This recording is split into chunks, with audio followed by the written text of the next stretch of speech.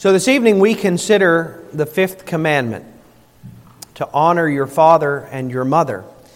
And before we do that, looking at Lord's Day 39, we're going to read first from Colossians 3 into the beginning of chapter 4. Colossians 3, starting at verse 12. This letter to the church in Colossae, a lot of practical instruction in it.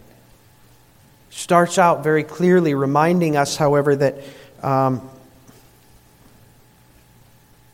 has transformed us.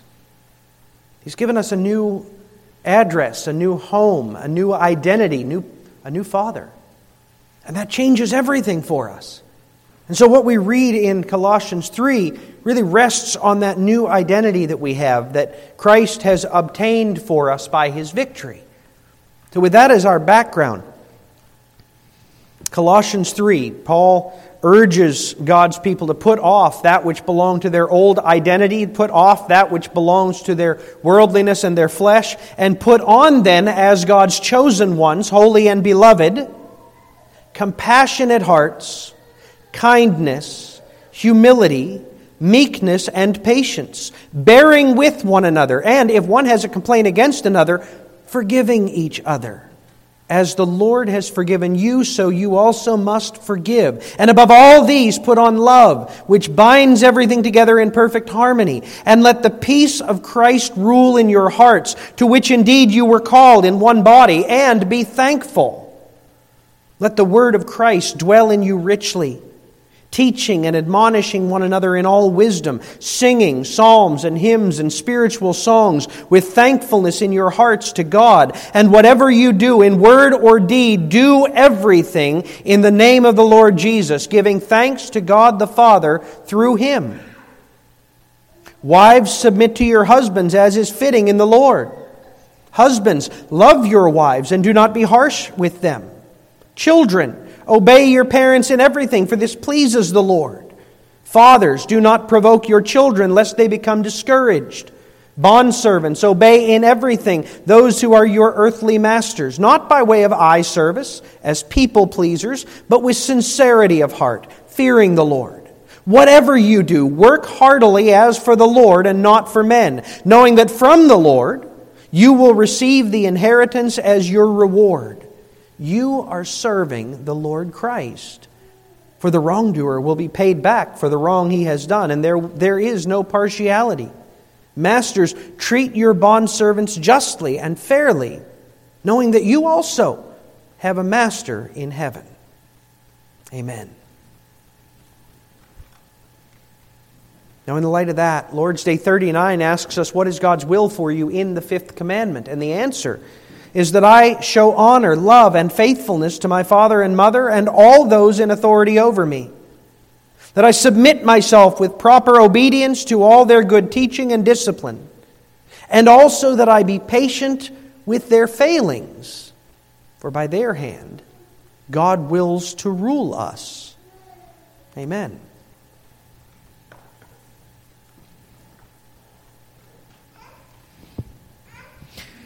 Beloved disciples of our Lord Jesus Christ, as a pastor, over the years I've had many opportunities to talk with young people who struggle with the challenge of submitting to far from perfect parents. Many young people wrestle with how difficult that can be. They ask me, how do I submit to my parents when their expectations seem unjust? How do I respect them when they use different standards for different children? And the parents in question are flawed. They are. Some have made hurtful remarks to their children that they shouldn't have made. Most all of them at times have acted hypocritically. And so many of their rules prohibit things that they have done, which the kids know. And the kids ask, why can't I make my own mistakes? Why can't I learn for myself the way they did? Hard questions.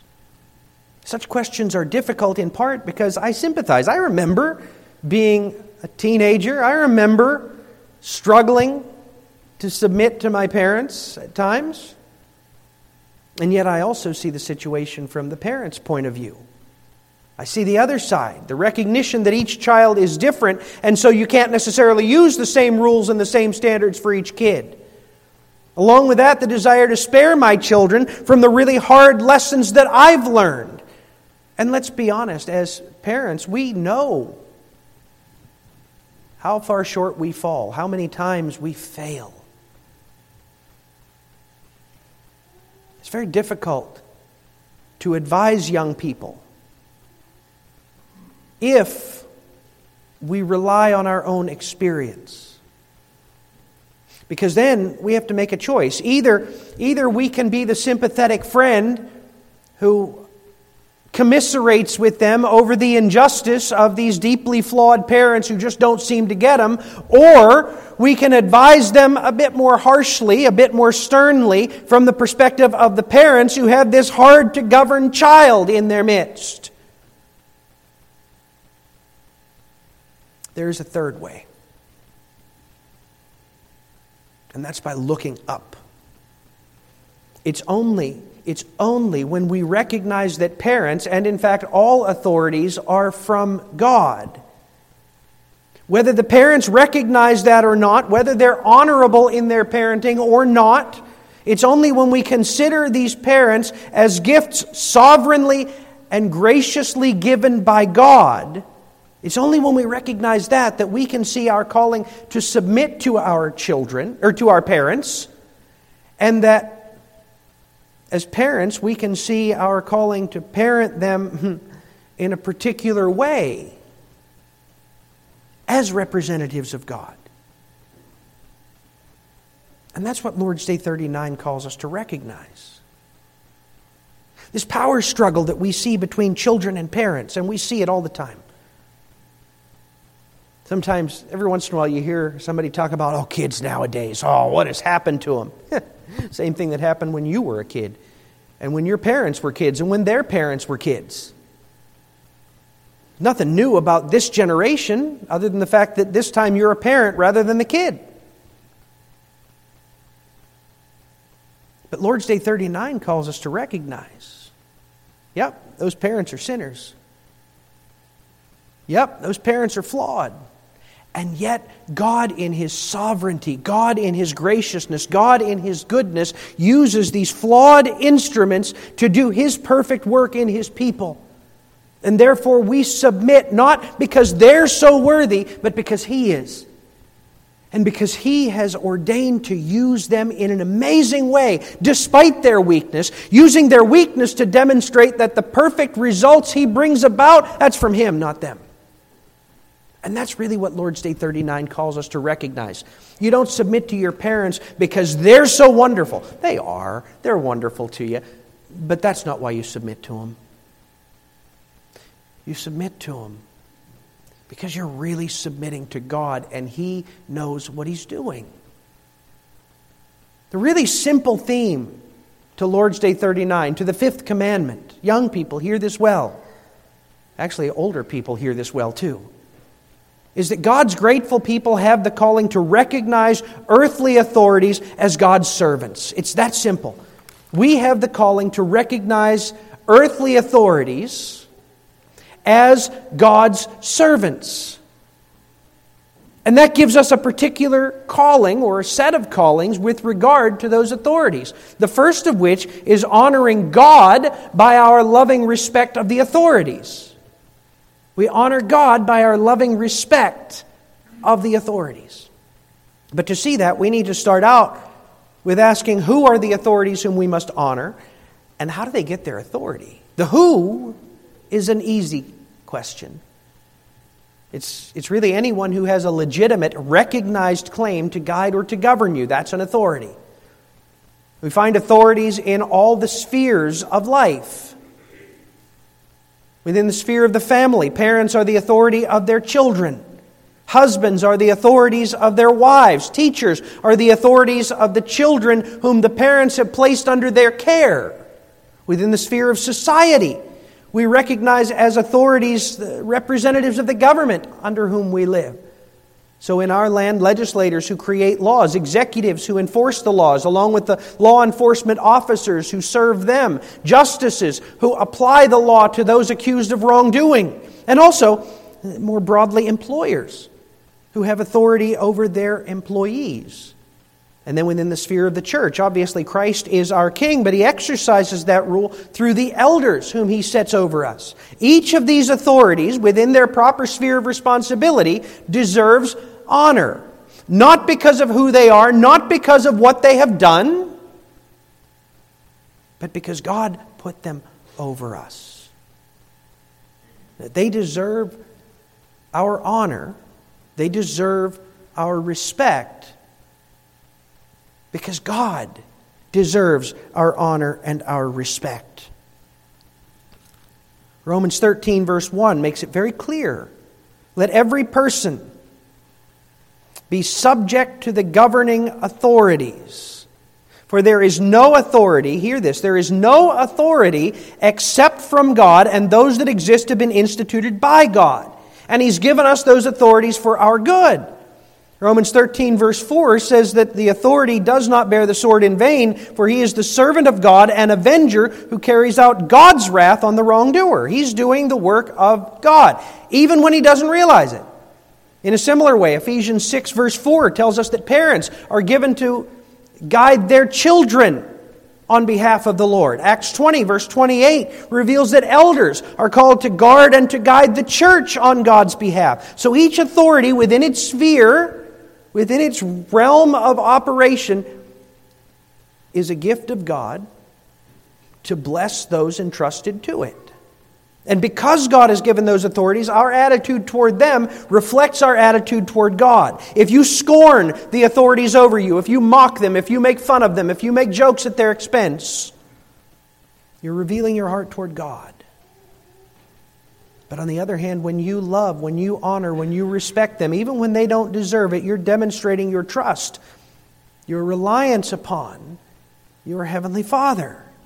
That's why Romans 13 verse 5 says, therefore, one must be in subjection not only to avoid God's wrath, but also for the sake of conscience. We obey the government not just to avoid fines, not just to avoid jail time, but for the sake of conscience, for the sake of demonstrating honor to God.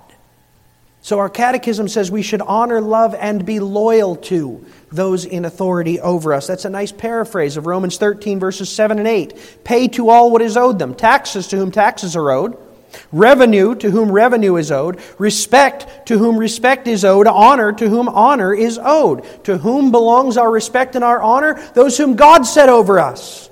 The parents who lead you at home, the teachers who lead you at school, the elders who lead you at church, the governing leaders whom God in His sovereign care has set over our society. These all rule us by God's will, and so our response to them reflects our heart toward God. That's not always easy, though.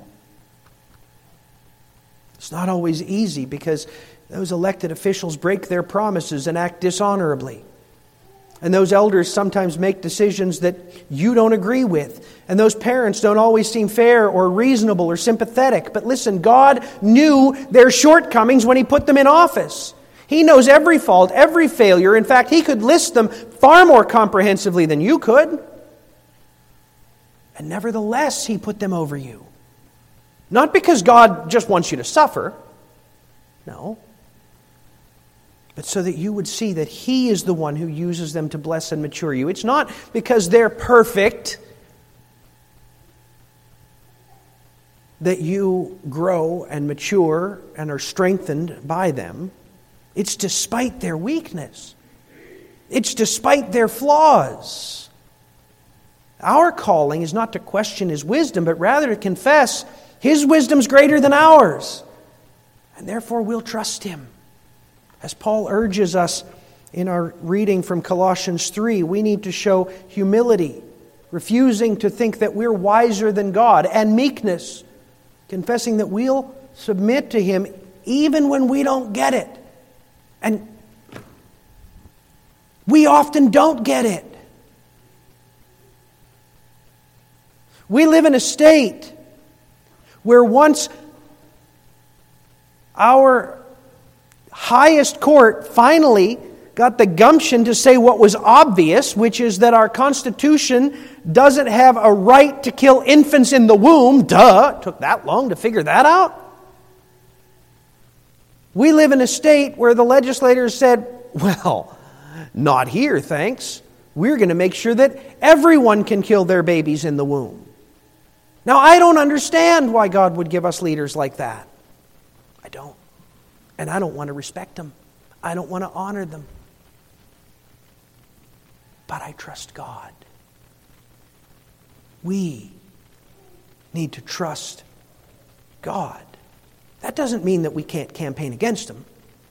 That doesn't mean that we can't or shouldn't raise up more godly leaders to replace them or to pray for a change of their heart. But we cannot mock them, we cannot scorn them, we cannot rebel against them. That said, you who bear authority are called to bear authority in a manner that demonstrates that you understand that you are God's instruments. Jesus showed that so beautifully and powerfully in John 13, just before He went to the cross, interestingly. Here's the one who is about to consummate the work that He came to do. After which He will confess to His people, all authority in heaven and on earth have been given to me. This is the King of Kings and the Lord of Lords. And just before they celebrate the Passover and the first Lord's Supper, He takes off His coat.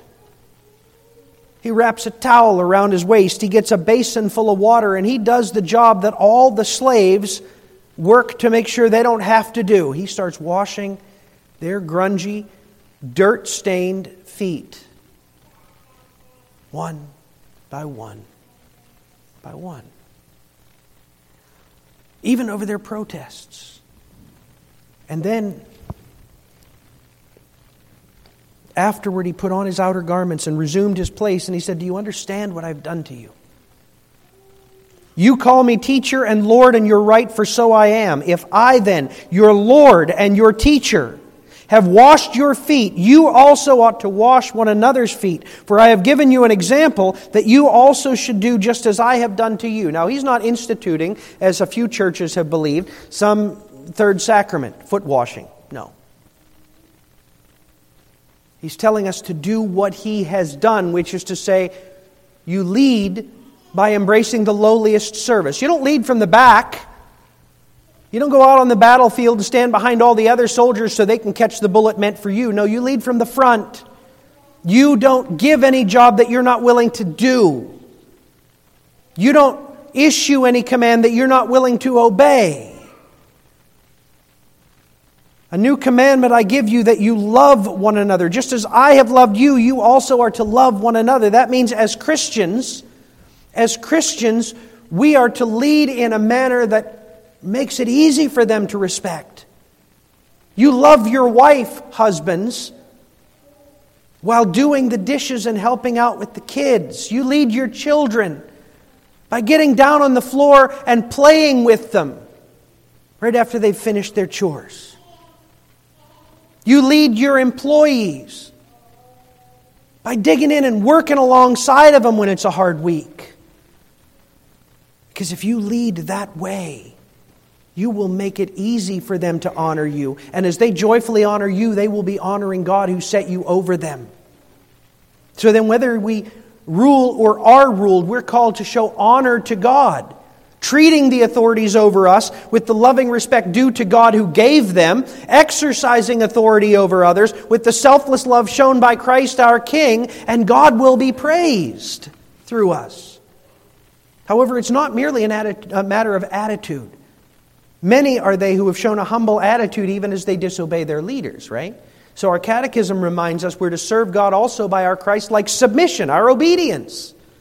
1 Peter 2 calls us to recall Jesus' submission to the authorities over Him even when they were mistreating Him. Think of what's described in Mark 14. After Jesus' arrest, many came and testified falsely against Him. None of their stories matched. Why? Because they were all lies. It was all orchestrated by the Jewish leaders.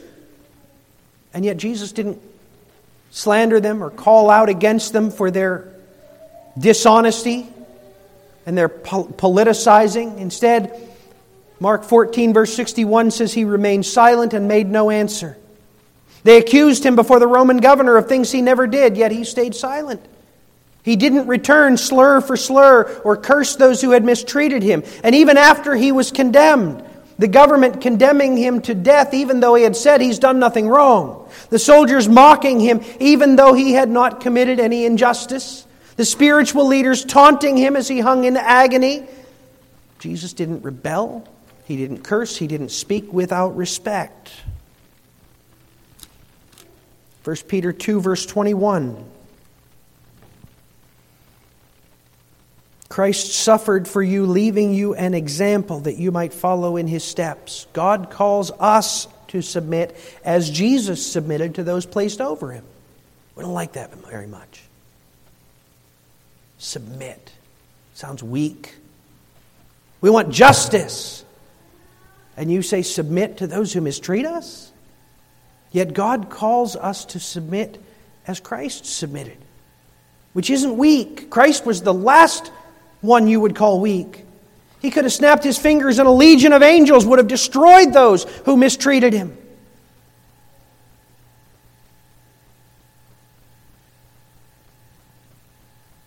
But He trusted the Father,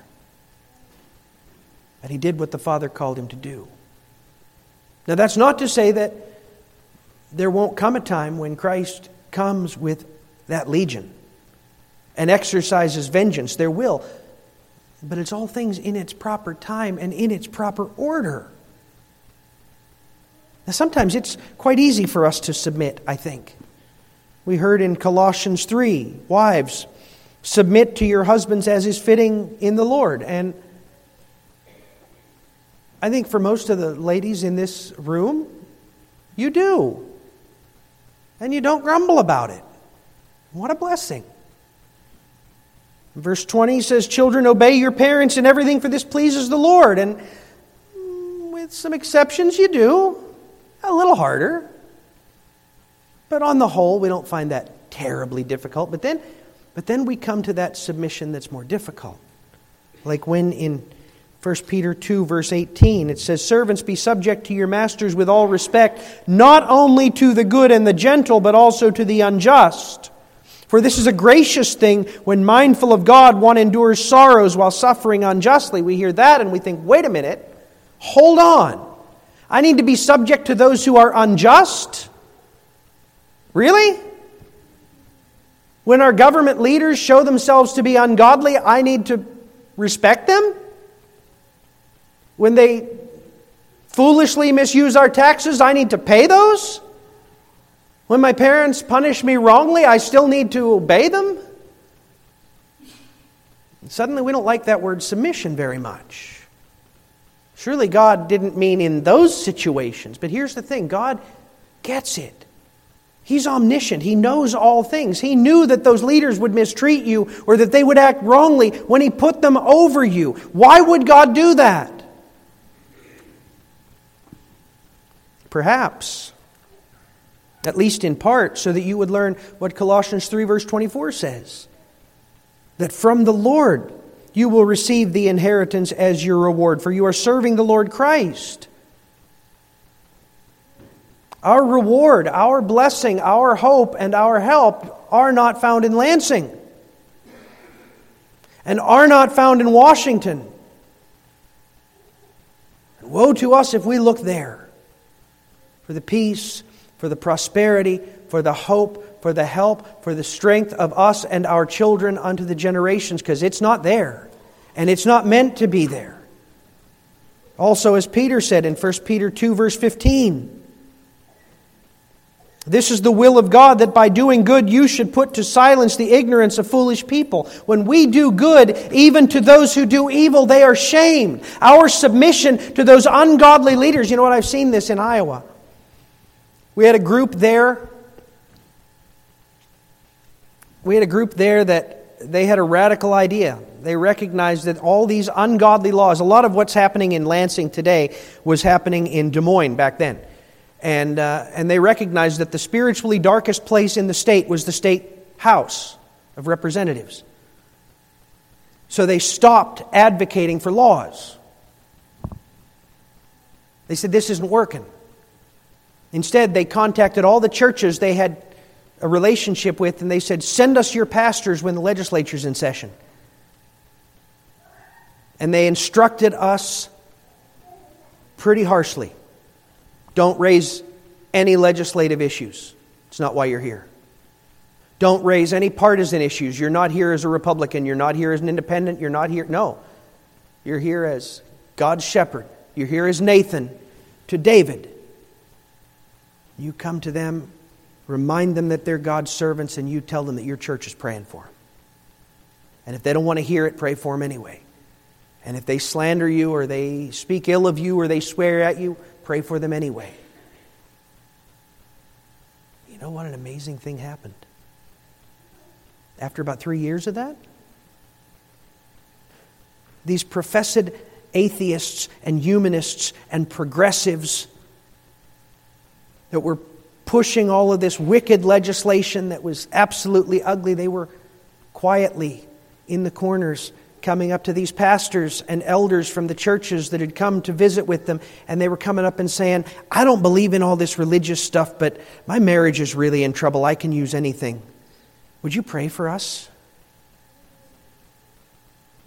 Or they were coming up and saying, you know, I don't want to get known as religious, but I don't know what to do with my teenager. Can you give me some guidance? And that humble submission, that humble display of selflessness started getting to their hearts. Now there were some who still wanted nothing to do with the church, wanted nothing to do with God's people, and they will have to answer to God for that. But that's what the Lord wants of us. That we show them the love of Christ, that we show them the submission due to God, that we show them that we're honoring you not because you're so honorable, but because God is, and we serve Him. Now, to be clear, there are times when we can't obey them, and we mustn't in those cases. When Peter and John and the others were preaching in the temple, Acts 4 and 5, they were called in before the Jewish council and they were told, you may not preach Christ in the temple, period, end of sentence. And they sent them away and they left and they went to the temple and they started preaching Christ. And they were arrested the next day for doing so and brought before the Jewish council, which said, how dare you? We told you not to do that. And what did Peter say? We must obey God rather than men. And there are those times when we gathered during COVID for worship. Though the governor said she wouldn't enforce it, we were breaking the law. Well, it wasn't a law, it was an executive order, but we were violating the governing authority's command. And we were right to do so. We had churches in Canada that did so at the cost of thousands and thousands of dollars worth of fines and the threat of jail. And they were right to do so.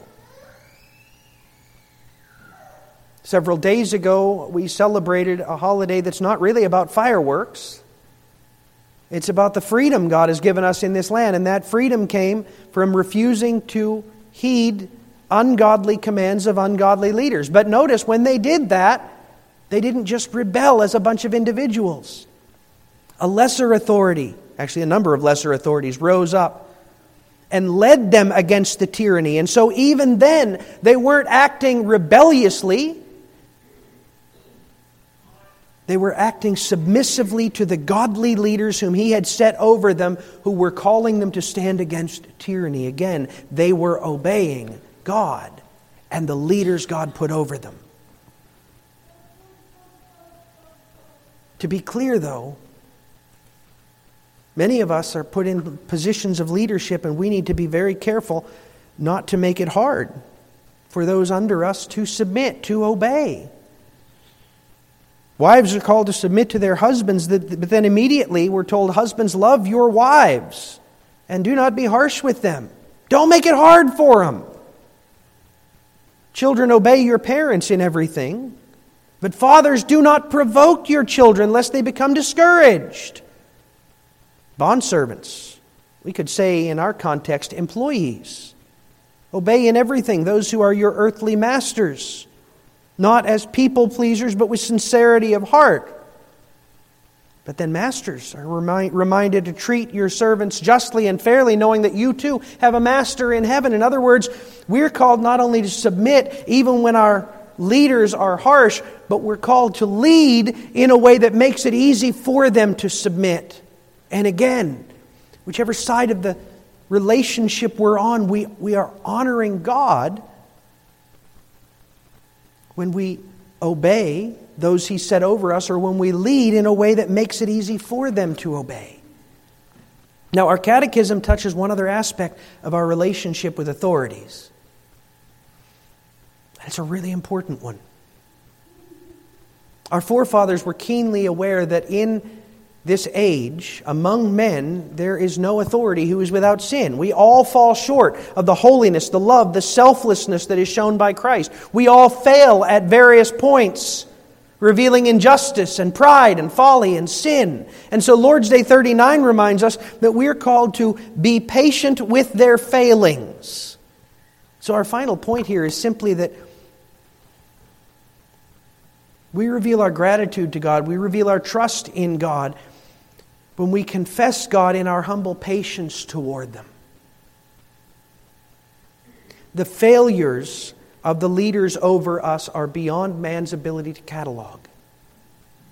There are those who seek glory to such an extent that they will harm anyone in their path. We see that a lot, don't we?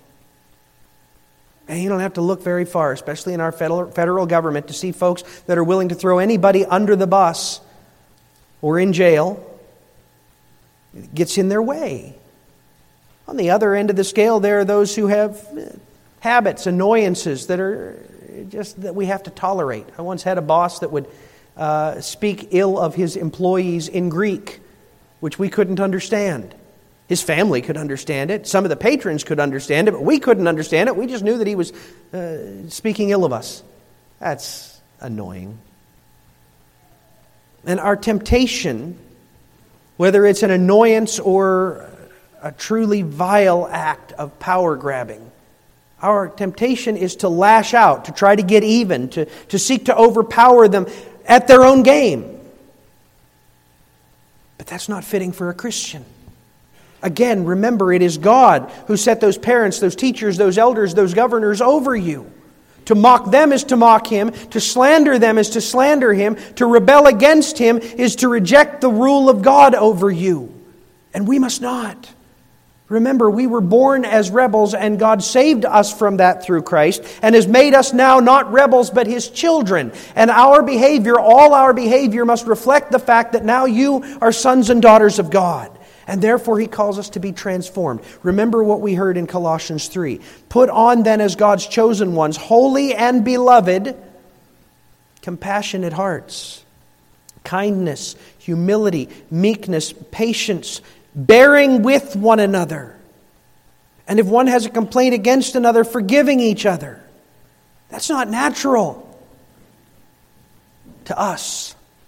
That's natural to Jesus. Those are the qualities that come to us only by the Holy Spirit. But when He gives them, we're called to cultivate them. And that means that when we're wronged by authorities over us, we're called not to slander them, not to utterly reject them, but rather humbly, privately, to change or to challenge them. Urging them to change, asking them to do what's right. And then, if they're willing to even make the attempt to change, to forgive them and to treat them as though they never did it. And when they refuse, and when they continue acting unjustly toward us, whether they're our employer or our parent or our governor, we need to remember that God is the judge, not me, not us, Him. And therefore we leave the judgment in His hand, recognizing that His judgment is infinitely beyond anything we could do. And our calling Whatever you do, in word or deed, do everything in the name of the Lord Jesus, giving thanks to God the Father through Him. Kids, I want you to think of this. It is mighty hard to speak ill of your parents in the name of the Lord Jesus. It is downright impossible to badmouth your teacher giving thanks to God the Father. That's good. If you can't give thanks for what you're doing, if you can't recognize God or Christ being glorified in what you're doing, you should not be doing it. So instead, be patient. Pray for humility and love, even when they mistreat you. And when you do that, you're making a powerful statement to them, to your coworkers, to your brothers and sisters. You're making the statement, I trust God. I believe that He will make it all right in the end. I trust that He's going to deliver me out of this. He will. Maybe He'll raise up another authority who will deliver you from the tyranny. Maybe He will change the heart of that parent or that employer or that teacher. Maybe He will just deliver you out of the situation, but He will answer your prayer and He will enable you to deal with it in a way that honors Him. Now, once more, for those who are in authority, that's not an excuse to mistreat them so that they'll have more opportunity to be sanctified. No. We're called to lead them in a way that makes it easy for them so that they don't have to complain about our faults. And when we fail, we need to apologize to them. That doesn't undermine our authority. Parents, fathers, hear this well. It doesn't undermine your authority to apologize to your children. It simply shows them how a Christian acts. And it makes it so much easier for them to submit. But in all things, we must keep in mind that God is the ultimate authority. He sees the injustice and He will judge. So ask for Him to give patience, for Him to give humility, for Him to enable you to endure. And He will use you and the authority over you to bring honor unto Him. I don't always understand how that works. I talked to a young person who has parents who are manipulative and dishonest. I don't understand how that can work out to a good end. I talked to a young person whose boss is a real scoundrel who cheats him out of income that he should have received. I see the injustice. I talk to people that recognize the corruption in Lansing and they want to do something. I get it. But we have a king who gets it too. We have a Father who understands better than us, and He will deal with it. So our calling is to trust in Him. Amen. Let's pray.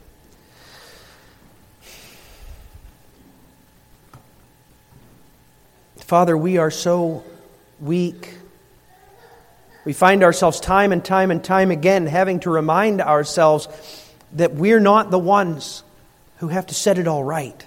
That we're not the ones who have to overcome the tyranny, who have to right the wrong, who have to set in proper order the injustice. Help us to remember that You are. That the day is coming soon when You will right all wrongs, when You will reveal all injustices, when You will call all men to account for how they have behaved, and teach us today to act in the face of those injustices as Your beloved children, humble and honorable and selfless, bearing the image of Christ. And use, Lord, use our example, use our witness to make an impact on the hearts of those who have been ungodly in their behavior, that they might turn to You, not by our wit and wisdom, but by the work that You do through us. In Jesus' name we pray it. Amen.